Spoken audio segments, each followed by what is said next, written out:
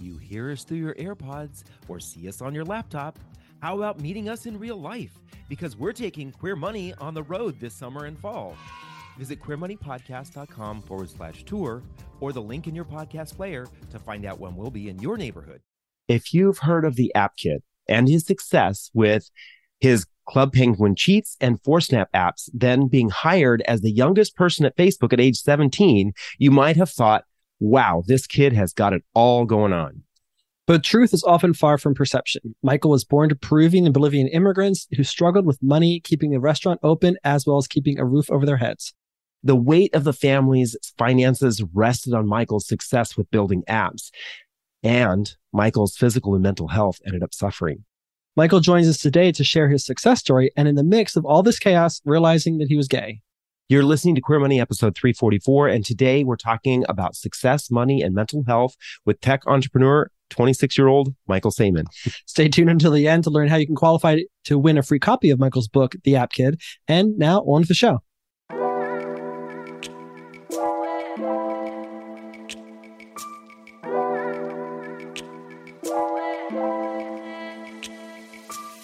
You're listening to the Queer Money Podcast, personal finance with a rainbow twist.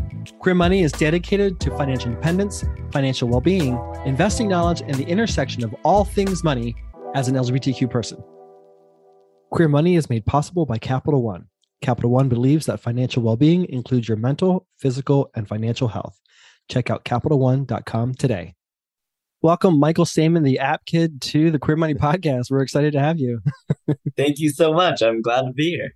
I'm probably mostly excited with the fact that you're here because I can't tell you how many millions and millions and millions of dollars my husband would have made had he executed on even half the apps that he came up with. Over our I don't even lifetime. know what came up with, just the ideas that come to your head. We should try this, or there should be this app. We should do this thing. But unlike you, he failed at the execution part of that. I was going to say I have the opposite problem. I can't come up with any good ideas. I can code, but that's about it. So, got you right. So, like I said before the start of this interview, I was really, I was familiar with you as the App Kid, but I was not quite prepared in reading your story at how much money was going to be woven throughout almost every facet of your experience and your life. I just found that very, very, very profound. So I'm curious. I'll start off the interview with, what are your thoughts and feelings about money? What kind of, when you think about money, what kind of energy would you say that you vibrate? Unfortunately, I think money, it's almost like the necessary key to freedom. That's what I associated with money since I was a kid. That's how I associated it. I always thought of it as a necessary thing to achieve, to have the freedom to do what I want in my life. So I don't like it because it, creates weird situations between families and friends and all kinds of stuff. But it's an aspect of our society. It's just the way our world works. And for better or worse, it is what it is. So in order to have the freedom or the pleasure to be able to choose what I want to do in my life and not have to feel stressed or worried, then I had to make sure it was a priority for me to have that stability. Right. And you're sort of you're the archetype of the successful American dream, right? You're the first generation, the child of immigrants who came to the United States to try to build a better life for their children. And here you are, probably couldn't be any more successful than in the type of industry that you're in than you are today. So you're a byproduct of the very success that I think that your parents are probably looking for, right? Yes. In many ways, yes. In other ways, it's hard because there are aspects of my career that I would say seem successful, but in reality of the apps that I built, and if you take apart any one particular moment in my career, none of them on their own seem like successes. They all kind of seem like half successes, mostly failures. But I guess the collection of it all seems like, okay, success, right? And so at no point in any part of my growth and career, whatever, did I think I was succeeding. I always thought I was about to fall apart. I was like, this is the moment where I'm gonna get caught, right? This is the moment where it's over. And my family, I guess, did see it as a success. They did feel happy about it, but it was also weirdly tense, right? Because I think in an ideal world, I would have had this kind of success once I went to college and left the house and built up my life and my family had their thing. And then I would be able to come back home and talk about what I've done with my career.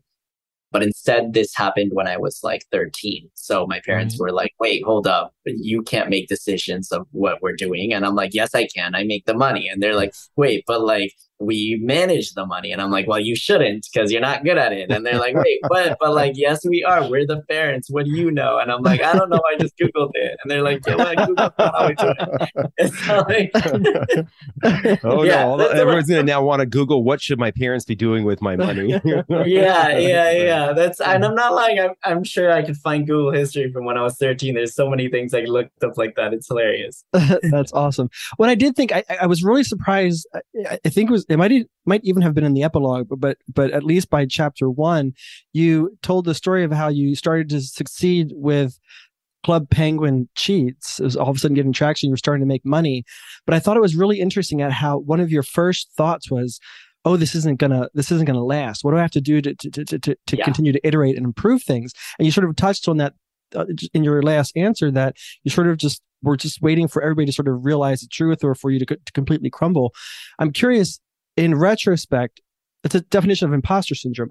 How do you think you sort of acquired that imposter syndrome at such a young age, especially since you did something so like unique and cool and had such unexpected success from it? I guess it was more calculated than I let on when I was a kid.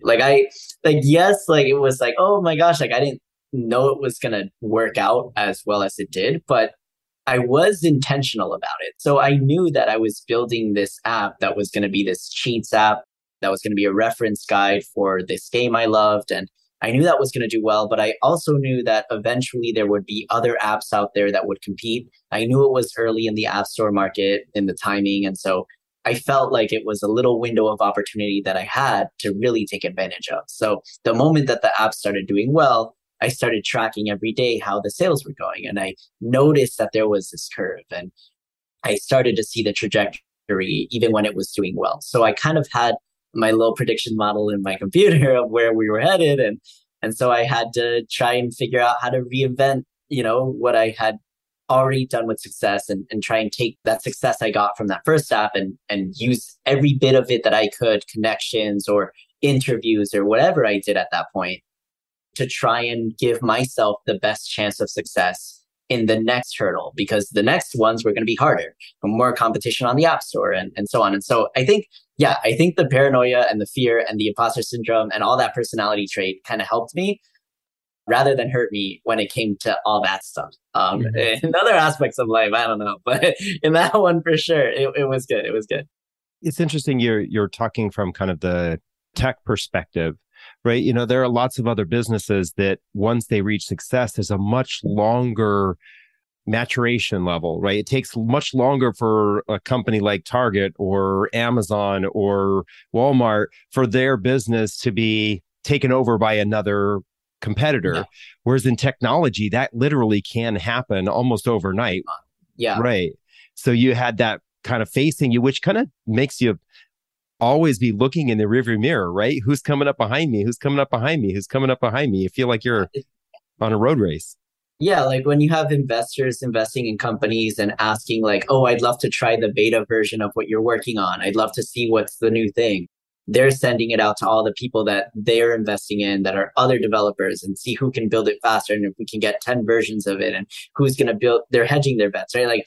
And the acquisition market is so fast. There'll be an app that blows up after maybe like 30 days. And then 30 days after that, they're negotiating with Facebook to get acquired. And then 2 months later, the deal's closed, and $100 million in a sale for an app that didn't exist 6 months prior. And then, of course, it gets acquired. 2 months later, the app doesn't exist. Nobody uses it. And then it gets dissolved. And that cycle is just so fast that you have to be careful, right? You have to figure out how to come up with the right idea, but time it well and really push yourself as fast as you can to get to the end of it. So, I mean, it's an interesting game.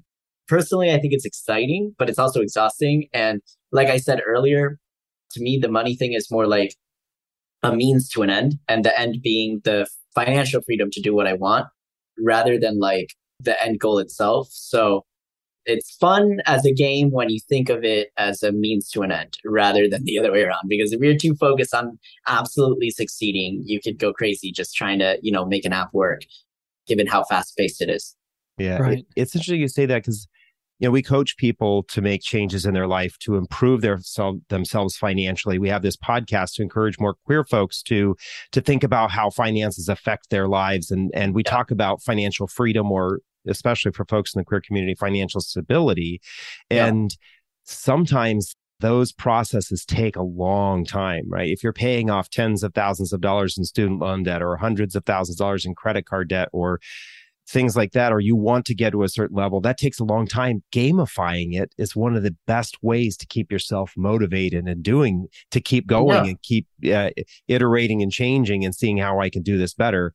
We have to do the same thing with our finances. Is what you're talking about doing with the apps. And I will say though, like, one important aspect for me of being able to even think about money is thinking in the long term. Like, I think it's really hard to think about the value of money in the short term beyond like things you want to buy that you can't have. Because I think most people don't want like a bunch of fancy stuff. So like most people will reason about, oh, well, I don't need a lot of money because I don't really want to buy that big expensive thing. I don't care. I'm happy living my life how I am. But when you start thinking in the long term and you think like, okay, what about 20, 30 years from now? What about my parents? How can I help? What in case of an emergency, my siblings, maybe they need money. Maybe, if I have a family, how much is that going to cost? What is college like? So when you think longer term like that, then you start realizing, okay, how many years do I really have to get that kind of money that I'm going to need to be able to do those things without worrying? And so it's almost like pre-planning is kind of required to have an interest in in wanting to generate, some level of financial stability beyond the short term, unless you want really expensive stuff in the short term, in which case, and the case to make money is easy. But I don't know. I would say that. I think you have to admit it. You listen to the Queer Money podcast, but you really don't know.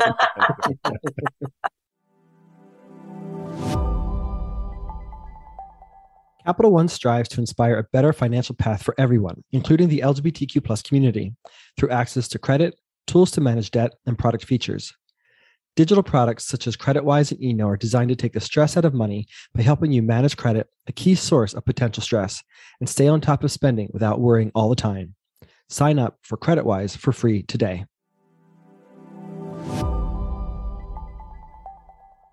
It's interesting what you're talking about. It for a lot of folks is this idea of delayed gratification, right? We live in such an instant gratification world. I mean, the buy now button is pushed in front of our faces so much that it literally is driving people into financial ruin. You talked about the acrimonious relationship that you had with your parents, specifically around money, and that you two have somewhat similar stories in that when you first came into the world, you were both somewhat financially stable and secure, and your parents didn't you didn't lack for it a whole lot. But then, David had his own experience. Your family had the 2008 housing crisis. And so all of a sudden, all your spending had to be reined in significantly. And it sounds like from your story that your parents struggled to adapt with that reasonably so. I think lots of folks would have trouble with that. Yeah. But I thought it was interesting that you, as you alluded to earlier, you kind of almost were more fiscally responsible than your parents. So, and which is weird for a 13-year-old or even at your age now. Where did you get that knowledge? How did you know that what your parents were trying to do wasn't necessarily correct for you or for them? Well, I think this applies to all people, that when you're younger, it's easier to learn new things, different things, than when you're older. You're more malleable, right? Habits aren't formed yet and traditions haven't been established. And so if I grow up in an environment where every time I turn on the TV, they're talking about what went wrong in the financial markets, what went wrong in the real estate market, what went wrong, with the automobile industry and the bailouts and so on. And this is the constant conversation on my TV when I'm a kid. That's a very different world than, for example, my mom growing up with parents who didn't tell her anything about what was happening in the economy, didn't tell her at all what was happening, because in their world, my mom was the woman. And in the world back then, it was like, because she's a woman, she doesn't need to know about what's going on with finances. She doesn't need to know, what's happening in the world politically. She just needs to marry a rich guy, right? Like that's like the extent of, right? So like I tried that path too. Mom didn't marry a rich guy, My mom didn't marry a rich guy. So she was like, oh God, like now what do I do? And she learned, like she little by little learned how to get her own job, learn how to do her thing. But at the same time, there's so many years of not being used to being in that position that it's a lot harder to change. Whereas for me, it was almost the opposite case, right? Like I was thrown into that position from childhood. So of course I would over time develop a more natural instinct to what to do with like credit cards and like what a 401k is and, how to file your taxes, because my parents grew up without having to know a lot of those things. And I grew up having to figure it out without anyone telling me. So I almost had to do the work extra, right? To figure that out. And so it's not, I don't think it's any one ability. It's more of a circumstance. Right. So I'm curious, minus your career success, would you say a lot of your peers when you were growing up have similar financial knowledge? I would say it depends on the family that they grew up in, more so than like the country, right? Because there are people who grow up with families who struggle and those who don't. A lot of my friends who grew up with stable financial houses actually don't know much about finances. And part of the reason is, well, they didn't have to worry about it. They learned about it later on and some of their parents will teach them. But there's so many factors in it that like, if your parents are well off, but they don't teach you anything, then you don't know. And if they're well off, but they do, then maybe you do know. But if they're not well off and you have access to the internet, maybe you are a curious kid and you look up how to do this stuff, then you do know. Or, if never got a chance to learn because you didn't have enough to go to a good educated school or whatever, and your parents didn't know either. So there's really all kinds of combinations. And I guess it really just depends on the family or the person that it is, right? For sure. Right. Yeah, it's interesting. There are lots of different paths you can go down, but for yours specifically, being forced into that kind of situation, did you feel like you had to grow up too fast? In some ways, yes. I feel like a lot of people in the gay community definitely feel this way, that we had to grow up too fast. But oh, wait, you're gay? No, I wouldn't call it grow up too fast. I would call it skipping eras of my life, right? Because like it wasn't on fast forward. It's not like I got to do all those things really quickly and then get to the end. It almost felt like I jumped over all the parts of my life where I had to socially develop or had to learn how to do stuff or had to ask questions or learn how to drink or learn how to pretty much do anything and just go right into, I'm a 34-year-old man trying to like keep a family of 4, in a stable situation and so and so. So that jump kind of led me later on in life to try and relive my childhood and do it all over again and try and take part in the moments of my life that I didn't get to do when I was younger, right? So I don't know. I would say it's kind of like I just rearranged all the different steps in a typical life. And now I'm just trying to figure out how to piece them together. I did think that was interesting in your story. I listened to it on Audible. I could hear the financial stress that you were under, knowing that, the ups and downs you were having with your various apps and knowing that your parents were relying on you to a certain degree. And here you are, this 13, 15, 18-year-old kid. Well, I think you're out by 17, but you're this young kid sitting at your desk eating unhealthy food, McDonald's 3 times a day, because you felt this stress to take care of your family. So you mentioned it that you kind of, when you got older, you finally went back and lived your youth again, or lived parts of your youth that maybe those of us got to experience on a normal trajectory. Yeah. How has that been? Sometimes that can be very negative, especially for LGBTQ folks. Has that been positive or negative for you? I think it's been pretty good. It's definitely not as nice because when you're growing up with everyone else that's your age, you're kind of learning things together. So I think in general, the gay community does miss out on a lot of the first, romances and the dances and things like that. We all had to grow up kind of skipping that part and then redoing it later. But the crazy thing is, at least, you'll grow up with other people, you'll find other people who are gay who went through the same thing, and you'll go through that similar growth together. Right. Maybe, in your 20s and 30s instead of your teens, but it happens, right? I think in my case with the finances, it was something similar to that, where I guess my childhood is kind of rearranged.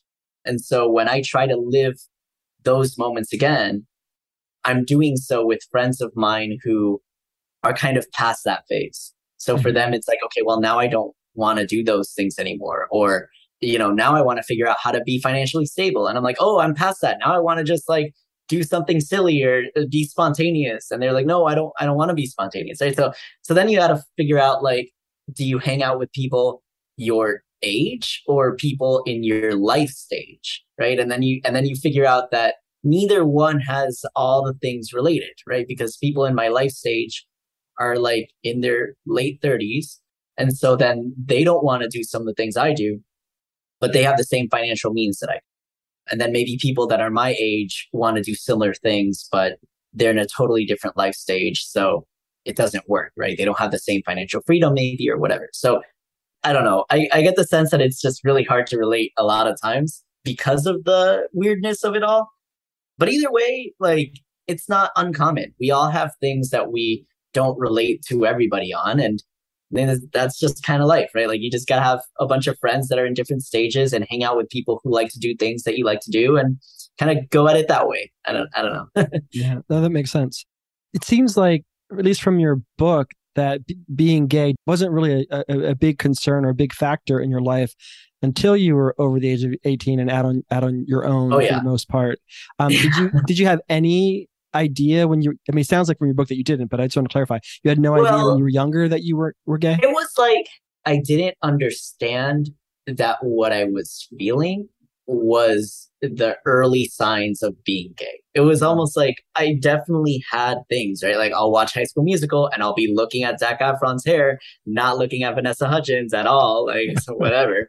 But in my head, I was like, I must be looking at him because I want to like be like him, or I didn't think about why, right? And of course, I think like there's a lot of denial in one's head when they're younger and you just explain it away. So for me, when I was a kid, I was explaining it away. I would tell myself, oh, the reason I'm not into girls is because I'm still overweight and I need to lose weight, was what I would tell myself, right? Oh, it's because I'm eating McDonald's and I'm just too overweight and I need to stop. Right? That was like my thought, right? And then I was like, wait, no, let me lose weight first. So then I lose weight. I go on a date, still doesn't work. I'm like, maybe I just need to lose more weight. And then it's like illogical, right? But it's obviously, when it's coming from your perspective, you still believe it. So I would say I was in that state of coming up with excuses until I was like 18 or 19. And then at that point, I was like, okay, I tried everything. Let me maybe just go on a date with a guy and see if this works. And I kind of knew it would. So, yeah. So, it was interesting that your life stage when you finally came out was considerably later than I think than lots of people when they come out. And so were you, in your book, you were quoted as saying you were concerned that no one would take you seriously if they found out that you were gay. So I'm curious, I have two questions about that. One, were you more concerned about what the public would think and your career success, the trajectory that would go, than what your parents or your family and friends might think? Yeah, well, once I got to the point where I realized that I was gay, and this was for 18, 19 or so, that's when I had to figure out, am I going to tell people or not? And my mom was telling me, don't do it. They're not going to take you seriously. No one's going to want, they're going to cancel your book deal. They were just stuff, right? My mom was scared for me, right? Because naturally she grew up in an environment that would have probably reacted that way to her. Had that been her situation, or had I been born in her era or in her country, right? Like, if I was living in Peru, maybe it would have been different. And so I tried to explain to my mom, like, I'm not sure. I think this might be different, but at the same time, she's my mom. And I'm like, okay, she must know something, right? So I'm like, okay, maybe I should be careful. Maybe I shouldn't say anything.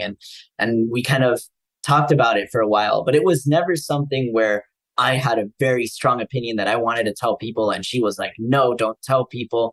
It was like both of us were unsure because I trusted her opinion, and her opinion was obviously biased to her experience. But I had to learn that by taking the leap and just saying, you know what, I'm in a situation now where, if the worst case scenario, if I do get everything in my career canceled or whatever, like, I'll be okay. Like, I prepared for this. I just told myself, right?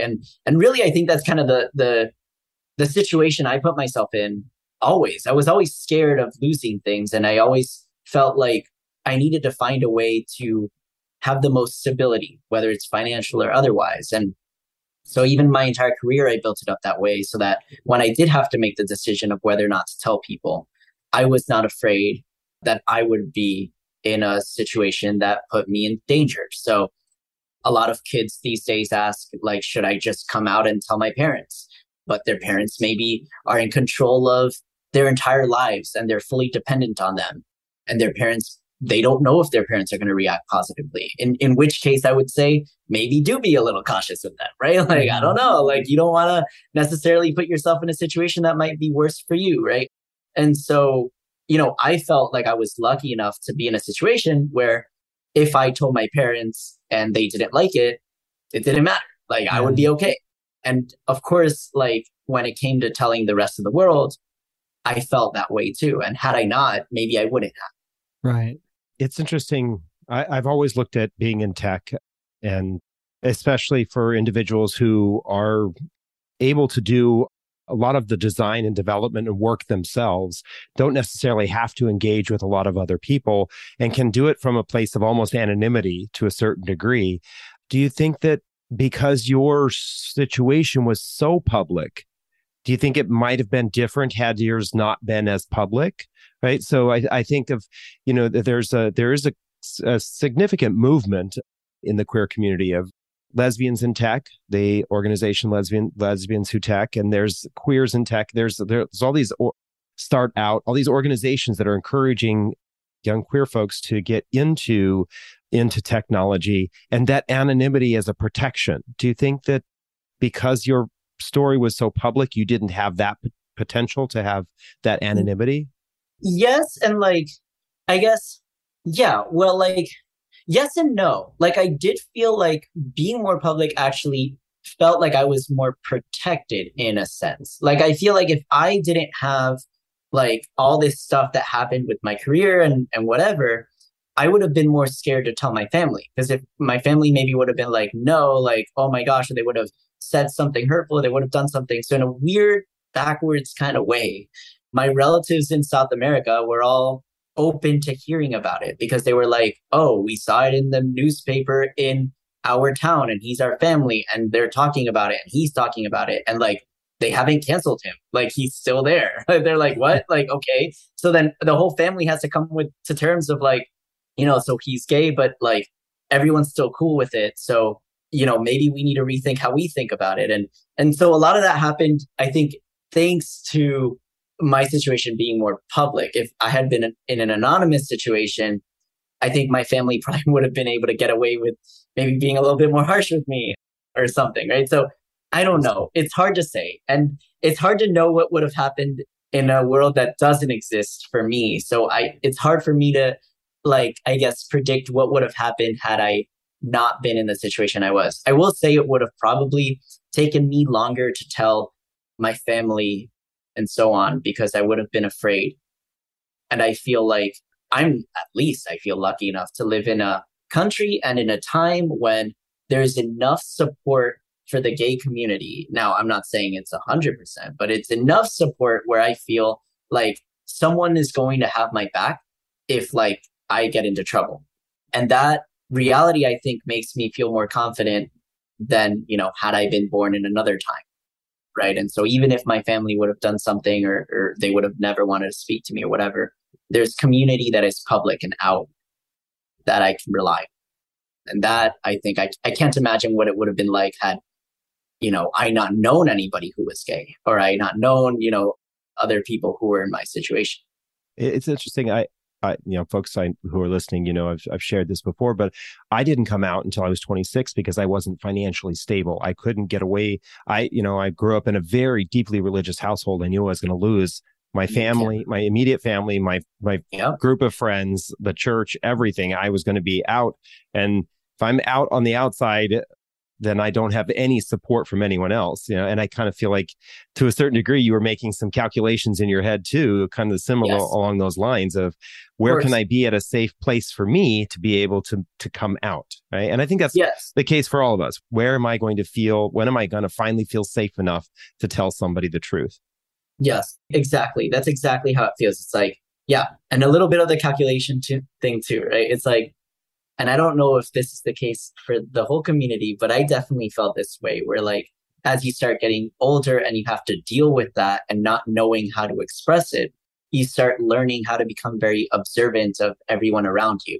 And you start to develop skills of like how to, I guess, basically live a lie, right? Like that's your whole, you have to figure that out. And then later on, you become very, very aware of everyone's gestures and mannerisms and tone and just so much that like most people grow up and it's just automatic, it's just automatic. So the amount of pressure that we're on just on top of everything else is like, I don't know. It's an interesting, different way of being. And I think that does give us a skill of like being better at marketing and being better at design and being better at a bunch of things that I think a lot of people in the gay community are very proud of, right? Right. Yeah, that's part of our advantage, the queer advantage, which there's a book out that going to be out soon talking about the queer advantage and how we can use that to our advantage in situations, financial and otherwise. Yes, definitely. So I hadn't thought about it until now. We just talked about it, but I mean, I don't know how accepting Bolivia and Peru are of the LGBTQ community, but with all that, I mean, both those countries tried to adopt, as you tell in this story, tried to sort of adopt you as their own because of the success you had. So if all those eyes were watching you through your whole story, and then also finally seeing you coming out and how you're still being successful and not being canceled, I guess maybe there was an opportunity there for some reassessment of the LGBTQ community that they might not otherwise have had. That's pretty inspiring.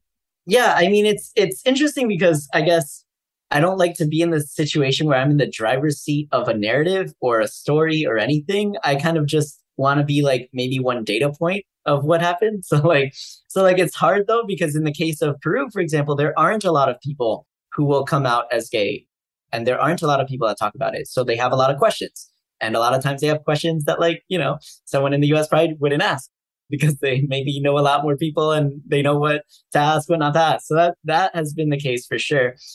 But I don't take offense. If anything, it kind of excites me a little bit in that it's an opportunity to kind of, just share my thoughts on it. I do think there's a little bit of pressure of like, because there's not a lot of people that have done it in South America and have come out, like the pressure on what I say could define a lot more about their perception of an entire community, which is obviously I'm not representative of, like, in a generic broad way. So like I'm like more reserved in my thoughts in that sense. I try to be very clear that like my point of view is just mine, but you can only go to a certain point with that. So either way, I think it's interesting. And I would say that like they've definitely come a long way. Like Peru and Bolivia have. It's like better than it was in the US, a few decades ago even.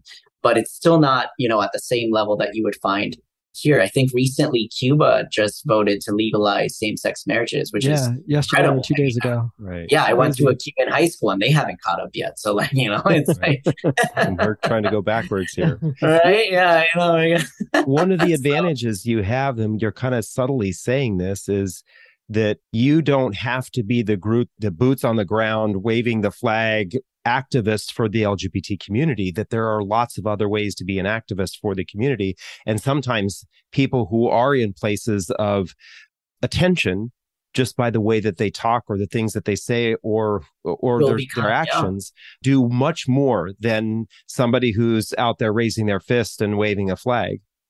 Well, yes, I would say it's like when you're in a position with like a lot of eyes on you and a spotlight and all of this, you don't really have a choice. Like your words influence the rest of it.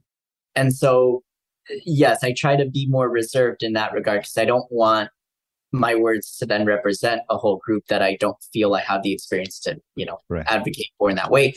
But then again, I do think like, as you talk about like activism in general, for me, I guess all I ever wanted was to be considered normal. Now, I am lucky enough to like, again, be in a time period where we've a lot of the strongest hurdles that the community had to overcome in the beginning, even just being accepted as like people, right? Like have in large part already kicked off, right? Those conversations were kicked off like decades ago. So I'm coming at it from a position of like gay marriage was, approved by the Supreme Court before I graduated high school. Like I already had this idea in my head that it was much more normal. So now I'm like, okay, time to feel normal. And it's interesting. It's like every generation that grows up at a different stage of progress will have like a different idea of what they want the conversation to look like. And so for me, it was always like, I just want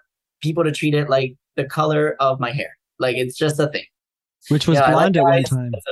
It was blonde, and then it turned into this color. Whatever, I don't even know. I'm disappointed in my hair color, but that's a separate. I wish I could stay blonde, but it's not impossible to change it. A shame. Well, I gotta be happy. I gotta be happy with what I got. But. So I'm curious about the contradiction of you being, coming out, and then also you shared the story of when you met Tim Cook at one of Apple's revealings, and you got a picture taken with him, and I found the picture online, and you just have like the world's biggest grin next to him.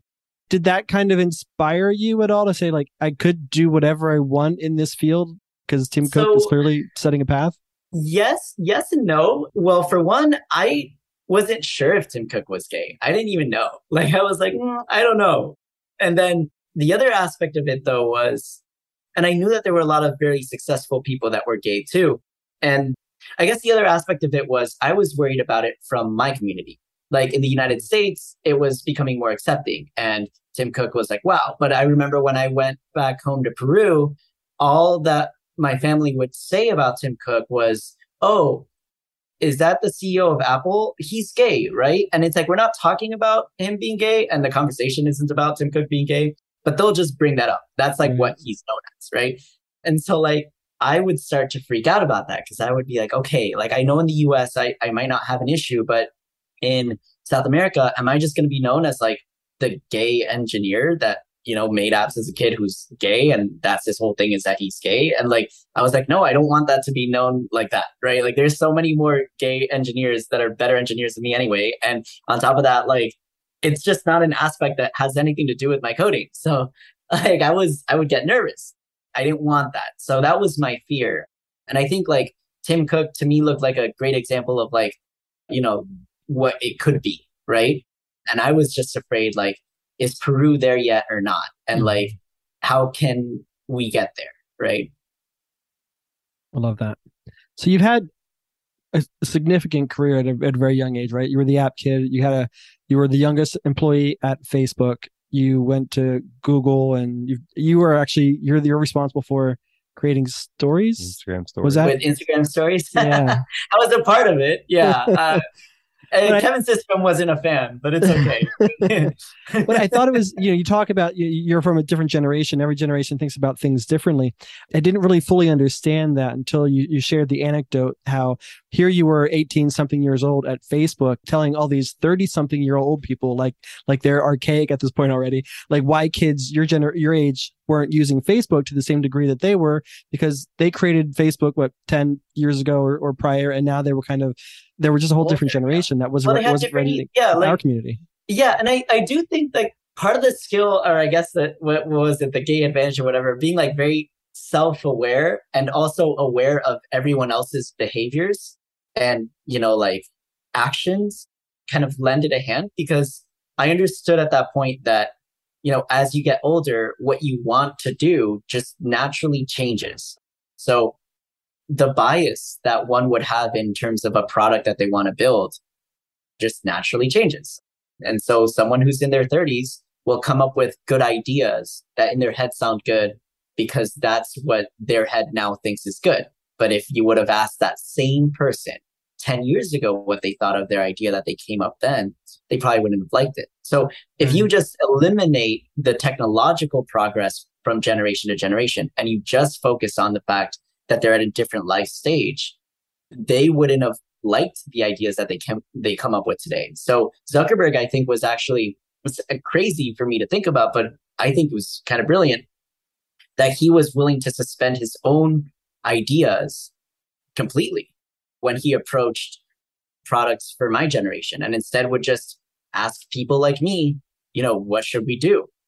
And looked at it with an open mind, even if I had no idea what I was talking about, right? Like he was still like, okay, sure, let's try.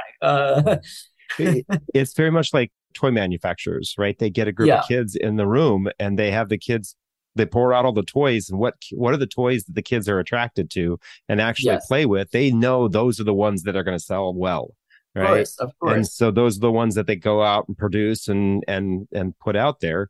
They're kind of Yeah. similar. We know that the people with a lot of time on their hands are typically between the ages of 13 and 18, and they're the ones who are using all of these apps, right? So Yeah.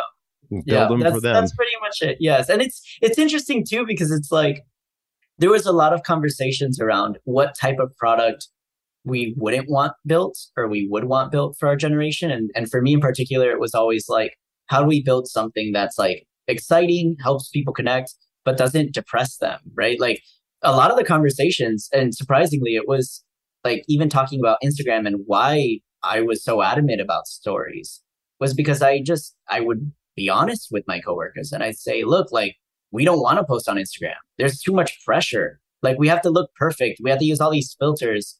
None of us want that. It's stressful. That's why we're using other apps. That's why we're on Snapchat. That's why we're on apps where like the photo disappears. We don't want to feel the pressure anymore of what this app has done. And, I talked about it like that. And, anybody else would have been like, are you insane? You're going to get fired.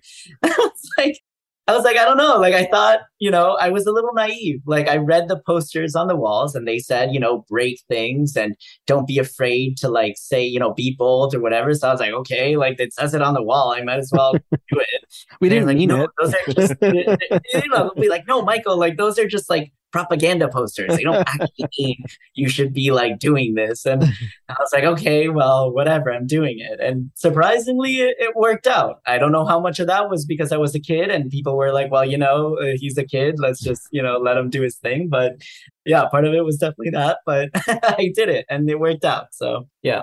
That's awesome. And so the point I was getting at is that it sounds like you're sort of at that stage in your life and you've had the success that you've had, and now your goal is to help people with their mental health and make sure you create products that won't harm people. So do you mind extrapolating on that a little bit with what you're doing now? So I mean, of course, once the launch of Stories was out, there was one big issue with it that I didn't like, that I ultimately lost the battle for the debate on this one product decision, but it was basically, should we allow people to upload content from their camera rolls and photo library onto Stories? And so Stories, the whole purpose of Stories was like, let's let people share more everyday moments. Let's not, allow people to share just anything there, because we already know what happened on Instagram for the main app. It turned into a competition of who has the most face-tuned photo that doesn't look like it's face-tuned, right? Like that's the whole thing. And then now you have Stories where maybe it's original content and it's just raw moments, right? And so, of course, Snapchat already did this. And I was like, this is like, we should just do it like that. But Instagram had a strong argument that if we allow people to upload content from their camera roll, in addition to the raw moments, that then maybe we could get more people to use it and more influencers, and we can get more content. And then you'll have more views and you'll want to use this instead of Snapchat. My argument was it doesn't matter. We can still grow bigger. You have a bigger audience. And if you don't have content from the camera roll, you'll never compete in this filter war where you eventually get to this point where you don't even share what you want anymore, because the bar to create anything that looks remotely good is so high that you'd rather not post at all. And so anyway, ultimately we ended up allowing content from the camera roll. And over time, we had a graph and it showed the percentage of content, the percentage of photos and videos posted on Stories that were taken with the raw camera versus like the percentage that were taken from the camera roll, edited or filtered. And the percentage every day since launch would go down, down, down, down, down, meaning the percentage of photos that were being shared raw was going down. And I was like, oh my God, here we go again. And of course, like over the first couple of years, it's not too big of a deal. But eventually you get to a point like we're at today, where posting on your story, you usually don't post as often as you did before. And if you do, you're more careful of what you put, and you try to add a filter to it. And if you don't add a filter, then maybe it's not good enough. And there's this pressure is now there as well. And so for me, I feel like we're at a point where a lot of the social networking apps that we have today are so focused on trying to optimize every little piece of it to work as flawlessly as possible, that the bigger picture of like, how do you just get people to connect in a healthy way is totally lost. And now people used to go out to the beach to enjoy it. And maybe they would take a camera and take one photo. And that one photo would be like the one they put in an album. And then during Christmas time, they open up the album and share it with the family. And that's it. Right. And then afterward, we had Facebook. And so you'd go to the beach, you take a bunch of photos with your friends that you were there, you enjoyed it. And then you'd upload them all to the album on Facebook and tag everyone. And everyone in college would look at the photos and they'd all like see what happened. And then eventually we got to Instagram and we introduced the like button. And now, the people went to the beach instead because they wanted to take a photo to get likes. And now you're not going to the beach anymore because you wanted to. You're going to the beach now because you think that's going to get you likes. And so now you're creating content, creating memories for other people. You're not even creating the memories for yourself. Right. You might hate what you're doing, but if you like how the photo came out, then you're happy. And it's like, really? Like, we're going to live like that, right? So, now with TikTok, it's a whole other thing. With TikTok, we're at a point where it's like, you're literally going out there to the beach to create a video in the hopes that you get TikTok famous. So like now you don't even care about your friends or what your friends think. You care about like, what does the TikTok trend care about, right? And at that point, at a certain point, you ask yourself, like, do people miss it? Like, do people miss going and doing things because they wanted to do them? And I think they do. I think a lot of people in my generation don't do things because they want to. They do them because other people are going to like that they did it. Right. And so I think that's a lot of the key to building something that's healthy for mental health and physical health. I don't know what the exact implementation is. And there's a lot of ideas that I have and different versions of it that I'm testing with every month. But eventually I'll stumble upon something. And if I get copied, if someone copies my idea and just implements it themselves and steals it, if Instagram, Facebook decides to copy it, I don't mind. I'm fine with it, because at the end of the day, I'd rather have a solution to the problem that everyone's copying than no solution at all. I think it's interesting that you bring this up. David and I noticed it seems as if stories that do better on Instagram are more produced than TikToks videos on TikToks seem to be rougher. And when they're rougher, they're a little bit more successful. Yeah. So there must be, is there something different in the algorithms, or are they just completely different demographics of users? Well, there is a difference in that stories don't really have an algorithm. They do for ranking like the stories of your friends, but you as the user have to choose which story you're going to watch. And so every person feels the pressure to click on the story of the person, who has the good content. Every person who's creating content feels the pressure to make stuff that continues building up their reputation on Instagram. And so that reputation buildup is so important that it leads you to making better content, because it's ultimately a user choice. Yeah. On TikTok, there is no user input. You do not decide what you watch. The For You page decides for you, right? So like, even if you follow people, TikTok's like, we don't care who you follow. Like, we're going to show you things that we want to watch.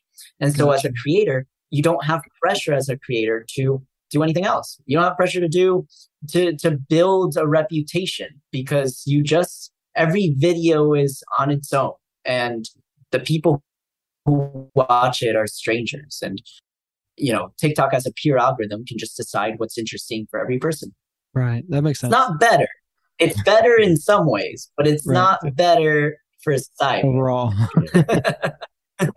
Yeah, it's interesting you brought up this idea of people are living a life that's not for them. Yes. And that's one of the things that we talk about a lot when it comes to finances, that a lot of people, I think that to a very large degree, the fashion industry and the name brands within the fashion industry are there because people are, well, there's always the saying to women, especially, but I think that it really applies a lot to gay men too. You didn't buy those shoes for your husband. You actually bought them for your girlfriend, right? Because you want your girlfriends to see you in these shoes.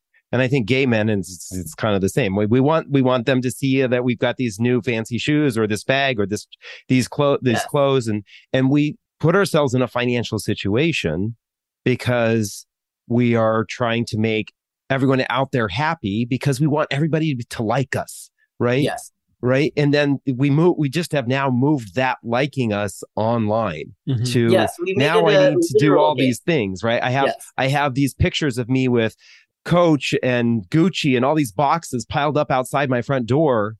But the reality is the boxes are all empty, but I'm still trying to get people to like me so much because I just want people to like me. Yes. Yes. It's interesting that inherently I think there's a deep seated feeling within queer folks, and maybe you can express this as well, that we grow up with these concerns or these worries that people aren't going to like us. These people in my country are not going to like me because I'm going to be gay, or my family is not going to like me because I'm gay, or, I'm going to go to school. I'm going to go to this school and kids in school don't like me because I'm gay. And do we have a heightened sense of this desire to please other people? And how is that affecting our mental health? Yeah, we definitely do. And I would say it's not we care more, but it's like we're more careful when we try, right? So like other people will try to have, others like them, but they'll do it in a way that didn't involve years of studying and observing everyone's mannerisms very carefully, right? Whereas like, for gay people, it's like, okay, like I'm going to try to get people to like me, but I'm going to be very, very aware of every gesture and hand movement and everything. And so like, yeah, there's a lot more detail in the way we try to do it. I would say that makes us better at design, makes us better at Facetune, makes us better at Photoshop, makes us better at those things because we're more subtle in that regard. But we very much care, and it's a problem. I think originally, there's a healthy amount of wanting to fit in that should exist. I think, feeling like an outlier sometimes, that feeling of, for example, if you have a crazy conspiracy theory and nobody else in your community has that conspiracy theory, like there's some healthiness to, feeling a little bit like, maybe I shouldn't be thinking this crazy conspiracy. But when you have like an ability on the internet to have a score, a literal point score for how close you were to the average or not, or how close you were to the primary group of people you're trying to impress, that score is dangerous because if it directly increases the profit of a company, like then you can imagine where it leads. The same thing with the dating apps. If they profit off of people literally not finding a partner, like how does that end well? Right? So like, yeah, there's a couple of things like that I think are dangerous. And that's why I'm not a fan of the like button. I actually don't like it. I was talking about this with a few other folks too, where it's like, I don't think I can build an app that has a like button or a like score, right? Like I don't want anyone to have a score for how well they did on like making other people happy, because it's not about that. Like the goal is about making oneself happy and fulfilled and healthy. And yes, like I agree, this is in human nature. We want to buy the things because we want to fit in with people. We want people to like us. We want people to think we're cool. But the like score stuff is just dangerous. It's just extremely dangerous. Are you a fan of Black Mirror? I mentioned this back on the capitalism episode. Yeah. You watch Black Mirror? Of course. Yeah. The episode with the ratings where you rate people based on the conversation you have with them. That's the way we live that, right? Right. That's the world we live in today. So. It really is. And you can write your review on Twitter. That's the way it works, right? These days. Right. So that's exactly where we're at. Right. But all very exciting. I love it. It's been a great conversation. We could probably go on for hours, but we don't have that kind of time. What are you working on now? What's next for you, Michael Sayman? What's happening in your life right now? Yeah. So right now I'm working on a couple of new apps. As I was saying, I've got the startup company called Friendly Apps, basically just building friendly apps for people, friendly to their mental health, friendly to their physical health. They're trying to figure out ways to build social products that let us connect. But like in the old, like viewing albums together in the holidays with the family kind of way, not in the let me go to the beach to take a photo so I can get likes kind of way. And what else do I have? maybe, I don't know yet. We're trying to figure out the final details, but the book might be getting turned into a series, like a TV series. So that's Oh, kind really? of exciting.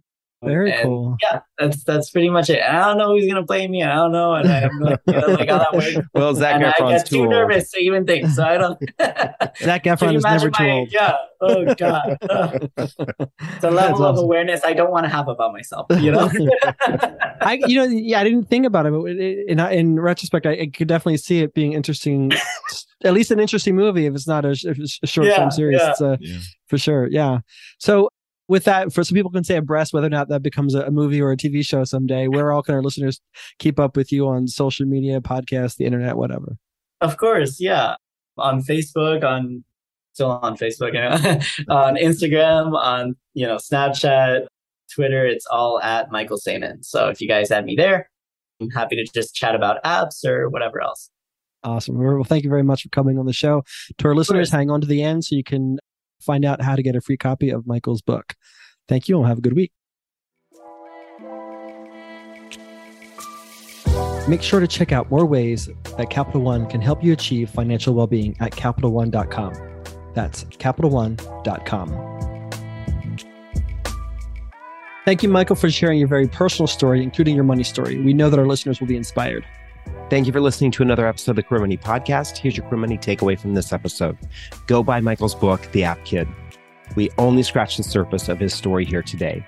Then to have a chance to win a free copy of Michael's book, subscribe to the Career Money podcast newsletter with a link in your podcast player. Then join us this Thursday to hear about 2 critical parts of a financial plan that many LGBTQ people are missing, according to the Motley Fool Different Guys LGBTQ plus money study. And then join us next Tuesday for our regular show when we talk with so gay motivational speaker Ash Beckham.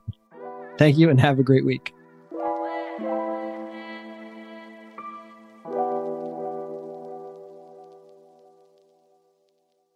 From Los Angeles, California to Winooski, Vermont, we're taking Queer Money on the road. Join us as we gamify personal finance with Queer Money Bingo or catch our signature Live Fabulously, Not Fabulously Broke talk and so much more in between. Check out queermoneypodcast.com/tour or the link in your podcast player regularly for date and location updates.